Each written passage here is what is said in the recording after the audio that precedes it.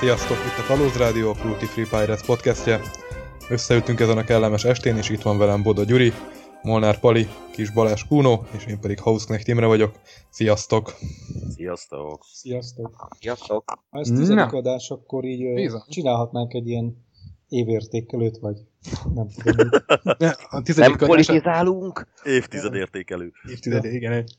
Nem is lesz semmilyen adás most, hanem összevágjuk a legjobb, legpoénosabb jelenetet az elmúlt 9 adásból. Egy ilyen filler. Amikor Szabira megyünk, ez arra való. Igen. Best of Kalóz Rádió. De van témánk, készültünk. Igen, tényleg készültünk. Mivel is készültünk? Ja igen, magányosan játszó társasjátékozókról fogunk beszélni, illetve mostanában eléggé dívik, hogy egyre több társasjátéknak van önállóan játszható, vagy játszható egy személlyel is. És ezekről fogunk egy kicsit beszélni. Aztán pedig a második szekcióban a fanfár, Gyuri, de majd vágj be egy fanfár hangot. A birodalom bajnokáról fogunk beszélni. Na és most kapcsoltál mindenki. Mindenki legyint. Már megint ez a szutyok. Még az. TV-ben is volt meg. Ekkora marketing. Az olvasók kedvére elmondhatjuk, hogy ez egy magyar fejlesztésű, Magyarországon megjelent magyar nyelvű társasjáték. Ugye? Magyar gyártásban. Magyar gyártásban is megjelent. Tehát, hogy magyar társasjáték. Ez egy unikum, azt hiszem, a többi magyar társasjáték külföldön szokott készülni. Társasjáték, nem unikum, dehogy is. Nem, idehaza. Készült egy csomó. Jó, ezt már megbeszéljük ott, ezt jó? Ezt már megbeszéljük ott, jó. Igen, szólózzunk. Most egy Kuno most csak felcsigázta a hallgatóságot. Igen. Magyarországon kész. Na, szóval, ahogy azt már az előbb mondtam, egyre több társasjátékot lehet játszani egyszemélyes üzemmódban, szólóban, egymagunkban, és igazából azt akarom megkérdezni a többiektől, hogy szoktak-e egymagukban társasjátékozni, ami így önmagában kicsit furán hangzik, de beszéljük ki egy kicsit a témát. Na, srácok, játszottatok-e már egymagatokban társasjátékkal, és miért volt jó, miért nem volt jó? Meg majd beszélek én is, mert szoktam. Megtörtént, volt már rá példa, de nem jellemző. De tudok róla beszélni. Mint mindenről. De én már játszottam egyedül. Igen. És ez hogy történt? Vagy mi vitt rá arra, hogy egyedül játsz? Én kezdek? Tehát én lesz, már megszólaltál, akkor lőjem el a puskaport? Hogy nálam az vitt rá, hogy én megvettem a Mage Knight-ot, és az úgy kezdte a játék, úgy kezdte a szabálykönyv, alapból 2 szabálykönyv van. Van egy kezdőknek szóló szabálykönyv, meg van egy rendes szabálykönyv, és a kezdőknek szóló szabálykönyv is úgy kezdődik, hogy játsz 1-2 egyedül, mielőtt másokkal leülsz. És hát mivel ezt mondta a szabálykönyv, én ilyen normakövető személyiség vagyok. Nagyon. Jaj. Én fogtam, azt neki láttam egyedül játszani, és hát kellett. És igen, tehát ez a fő egyedüli játék tapasztalatom, a Mage Knight-ot próbálgattam egymagamba, hogy képbe legyek a szabályokkal, mire oda kerülünk, hogy többen leülünk vele játszani. Ezen túl, hát voltak rá ilyen kisebb játékokat, kipróbálgattam ilyen, hogy megy, de nem jellemző, hogy én egyedül nekiülnék. De akkor az ilyen gyakorlatilag több személyes játékot szimuláltál egy személyen, nem? Tehát igazából inkább csak rákészültél a játékra, nem? Vagy ez egy személyes játék? Vagy volt egy személyes játékmódja a játéknak? Igen, és nyertem. Csak hogy jó, ez a kópjáték volt, egyedül sikerült. De csaltam. Ja? Senki nem szólt rád? Nem. Sőt, a lelkiismeretem egy kicsit szövegel, de aztán elhallgattattam, és nyertem. Akkor tulajdonképpen az egyedüli játékoknak ez egy nagy rákfeneje, nem? Hogy ugye az ember néha, hát ezt most nem látta senki, és nem úgy fordult a kocka, vagy nem ezt húztuk, nem ezt a lapot? Nem tudom, nem az én világom annyira ez az egyedüli játék, de nagyon sokan tolják. Tehát, hogy így egész fórumok... Nem is értem, hogy vannak fórumok, ahol emberek ezt megbeszélik, pedig hát egyedül játszanak, tehát nem kéne megbeszélni senkivel. Nem mindegy, csak egy rossz... Nem, hát nyilván nem feltétlenül azért játszanak az emberek egyedül, mert annyira kiállhatatlan a természetük, hogy senki nem hajlandó velük játszani, és csak önmagukban vannak. Nyilván inkább az lehet az ok, hogy az ember nem talál éppen akkor, vagy mondjuk, hogy általánosságban sem talál a helyen, ahol él vagy lakik, kitartó társaságot, akik hajlandóak összejárni, játszani. Ti már toltatok valamit így? Én több mindent is játszottam. Mesélj. Többiek. Mesélj. Ugye nem nagyon szoktam számítógépes játékokkal játszani, mert valahogy hosszú távon semmi nem köt le. egy-két Star Wars témájú, meg Indiana Jones témájú játékot leszámítva. És ugyanakkor viszont társasjátékozni nagyon szeretek, és most még hál' Istennek, vagy hát bizonyos szempontból hál' Istennek több szabad időm van, mint amennyi alkalmam társasjátékozni, úgyhogy többször is előfordult, hogy nem volt senki, aki akart játszani, és akkor levettem egy társasjátékot, és kipróbáltam egyedül. Mondjuk. És mit jelent, hogy több személyes játékot próbálsz ki egyedül, vagy direkt ezeket a kóp? Nem saját magam ellen játszok, hanem vannak társasjátékok, amiket ugye lehet úgy azon dobozra, hogy 1-től 4 személyig, vagy sokszor egy játéknak direkt csinálnak egy személyben játszható verzióját. És érdekesek voltak a tapasztalataim. Hát nyilván azért, nem tudom, biztos ti is így vagytok, tehát hogy ha az ember így társasjátéki gamerré válik, tehát nem csak casual játékos, akkor több vonzata van. Nyilván az egyik az, hogy szeretünk társaságban együtt jó élményben, vagy jó élményekkel gazdagodni, és szeretünk együtt eltölteni időt, de ez csak az elérem egyik fele. Azt hiszem mind elmondhatjuk, hogy szeretjük a társasjátéknak azt a vonzatát, hogy vannak fizikai komponensei, hogy jó dolog megtaperolni egy kártyát, vagy egy miniatúrát, figurát, egyszerűen jó kézbe venni a szép grafikájú elemeket, ami nekem számít. Tehát, hogy nem szeretem a csúnya játékokat, mert számít az, hogy milyen komponensei vannak egy játéknak, úgyhogy az egyszemélyes játéknál kielvezem azt a részt, hogy oké, mégiscsak egy társasjátékot játszok, de épp egyedül, mert nem volt rá címbora, és nem mondom, hogy ugyanazt az élményt hozza, mint társaságban játszani, vagy pont ugyanazt az élményt, de egyáltalán nem volt rossz. Azért mondtam... Mikkel toltad, Imi? Az a baj, hogy megint meg fognak vádolni azzal, hogy hát a pagina portáljátékok. Nem. Azért van az, mert egyébként a portál kifejezetten törekszik arra, hogy most már szinte minden játékához biztosítsanak szóló variáns, vagy szóló szabályokat. Sokszor úgy, hogy a játék alapvetően nem feltétlenül tartalmazna ezt, de kitalálnak egy olyan variánst a játékhoz, ami lehetővé teszi, hogy az ember egymagában is játszon, ami szerintem egyébként becsülendő, hogy gondolnak ezekre a társasjátékozókra is. Hát persze, a portálnak király tudjuk. Csak becsülendő. Igen. Nem. Legutóbb egyébként pont a Five Tribes próbáltam ki, hogy nem portáljáték, de karácsony körül megjelent egy egyszemélyes játszható, letölthető PDF, elolvastam a szabályt, és kipróbáltam, hogy milyen. Aha. És milyen? Five Tribes lehet játszani. Van egy AI, ami gurít kockákkal, és elfoglal random mezőket. Hát nyilván van szerepe a szerencsének, hogy éppen mikor mit veszel előled, de rohadt nehéz megverni. Egyébként nekem pont sikerült azt hiszem csak egy életben maradnom, vagy nem, már egyébként azt értékel a játék, ha nem kapsz ki, tehát hogy pontot nem is számolsz a végén, mennyit érte el, csak úgy simán nem kapsz ki. És azt mondom, hogy 100 pont fölött sikerült végeznem, amilyen közepesen gyenge volt a játék ellen. Nem rossz, tehát ugyanúgy kell gondolkodnod, hogy hova mit lépsz, csak van egy kétkockás gurító, aki meg folyton keresztbe tesz neked ezeknél a lépéseknél, de azért nem ez volt az abszolút kedvencem. Kipróbáltam a családfaépítős Legacy-t, ami pont az egyszemélyes játékmód megfordítja a játékot, és nem a családfát kell építeni, hanem vissza kell fejtened a családfádat. És az meg egy teljesen más élmény volt, mint amikor a családot alapítottunk, és játszottunk a generációkkal. Hát a legjobb ilyen élmény nekem az Imperial Settlers volt. Igen, és, wow. Nem csak azért, mert van benne egy egyszemélyes játékmód, hanem a portál valamikor kiadott egy PDF fájlból álló kampánymódot.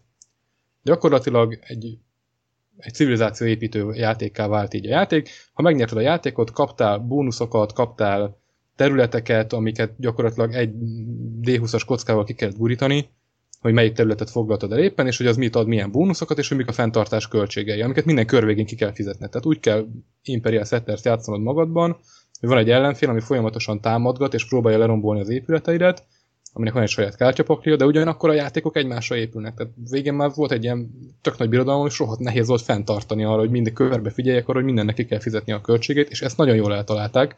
Ez profinak hangzik. És ez publikus egyébként? Persze, abszolút letölthető meg tudjuk majd az olvasókkal osztani igen, megosztom, úgyhogy én erre jöttem rá, de nem tudom, hogy vagy inkább meséltek el, hogy ti mivel játszottatok, hogyha már játszottatok, és milyen élményeitek voltak, mert most elmondok mindent, aztán a végére nem marad semmi. Hát igazából azért adtuk át a beszélgetés vonalát neked meg Gyurcinak, mert szerintem Kuno meg én nem igazán játszottunk még így egyedül. Kuno beismerte, hogy igen. Arra vagyok kíváncsi, hogy a Kunónak például milyen élmény volt diszentezni egyedül. Mert azt, hogy kipróbáltad az egyszemélyes, gondolom az a kooperatív játékmódot A legjobb, senki sem szövegelt bele, hogy mit csinálunk. A legjobb.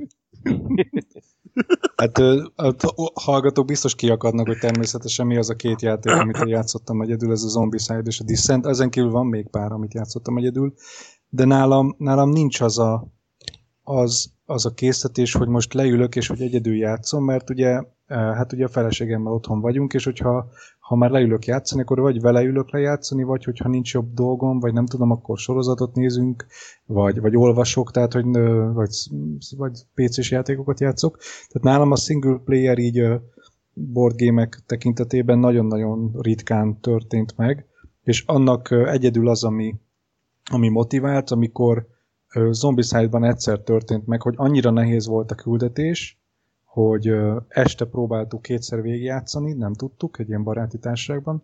Másnap fölkeltem hajnali, ugye 8-kor, akkor mindenki aludt még, kiraktam a táblát, és ugye addig játszottam egyedül, amíg meg nem sikerült oldani ezt a küldetést, a többiek már reggeliztek, meg mindenmire sikerült feltörni.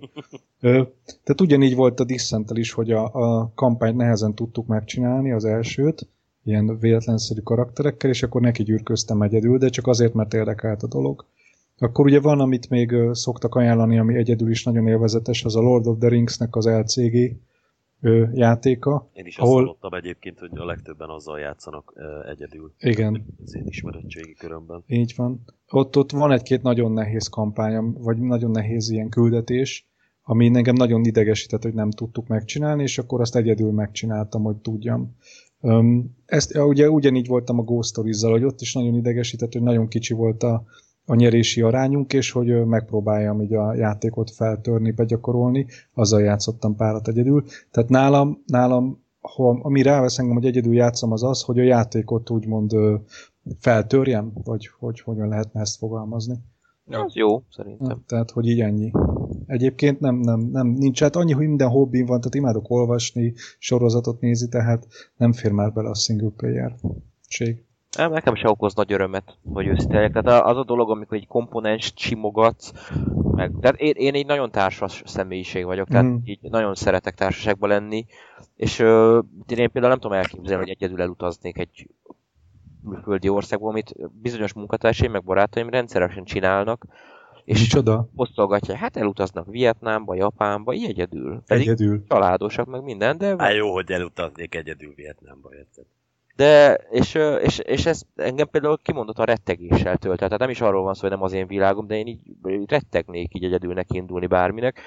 És ugyanígy vagyok ezzel, hogy a társasjátékban a komponensek simogatása az is egy ilyen társas esemény, hogy együtt örülünk neki, hogy úgy de jól néz ki a mini, meg minden. Egy ideig így lehet az ember magába is el lehet ilyesmivel, de hosszú távon nem.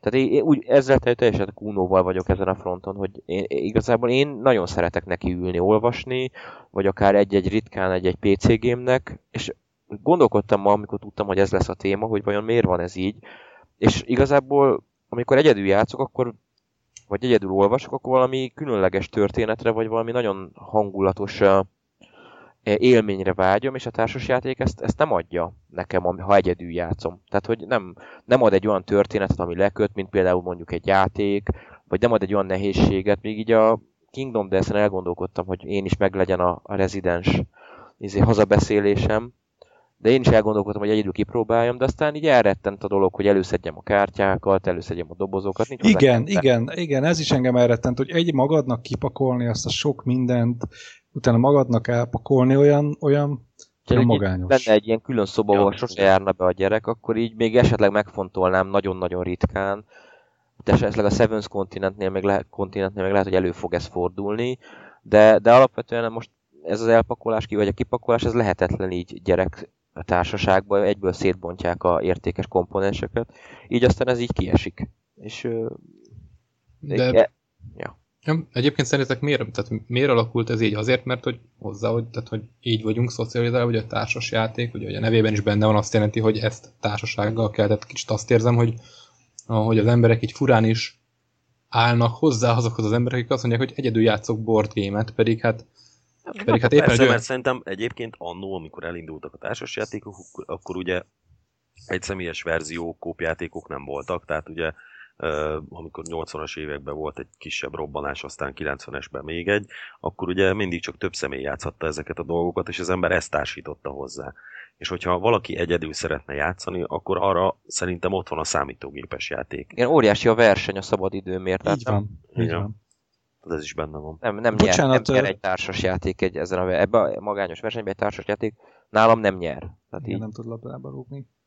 Én még nagyon erősen gondolkodom, hogy én most nagyon-nagyon nagy Pandemic Legacy fan lettem, és erről majd akartam is beszélni egyébként, ami nem tudom, hogy cikk lesz belőle, hogy én nagyon erősen gondolkodom, hogy a feleségem nem hajlandó velem kettesre végigjátszani, és most már egy-két társasággal végigjátszottam a Pandemic Legacy-t, és nekem annyira bejön, hogy én nagyon erősen gondolkodom, ezt az egyet kivételt fogok menni, mert ezt tudom, hogy ez mit tudom én 15-18 játék lesz, és ezt végig fogom egyedül játszani, egy ilyen legacy-tlanított verzióval.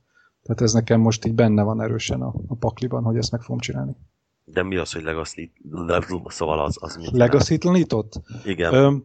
Leírom majd egy cikkbe, vagy most beszéljük róla, mert szerintem ez csak most az, hogy ezt hogy oldod meg, az érdekel. Meg lehet oldani. Most játszottam egyet a Szellemlovas társas táborban egy ilyen verzióval, tehát meg lehet oldani relatíve könnyedén egyébként. Kockákkal jelölsz dolgokat, meg amiket ragasztani kell, azt mondjuk egy ilyen kártyavédőt kivágsz ilyen műanyag valami kis bízbaszt, és arra ragasztod rá, amit rá kell ragasztani, és akkor utána rakosgatod, mint egy tokent, vagy valami. Körülményesnek hangzik azért.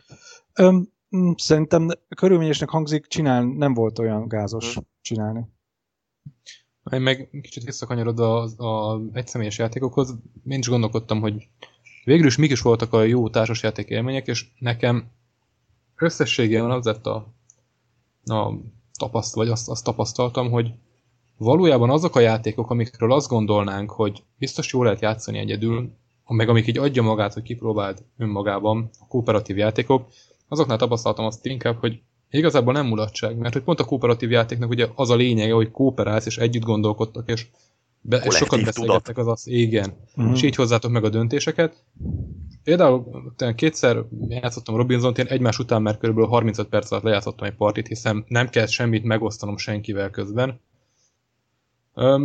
Egyáltalán nem volt jó élmény. Kétszer lejátszottam, és azóta sem éreztem úgy, hogy szeretném azt játszani. Ellenben azok az eurójátékok, amik egyébként is kicsit passziánsz jellegűek, ugye beszéltünk az Imperial Settlersről, ami egy-két rész leszámítva nem igazán egy konfrontatív és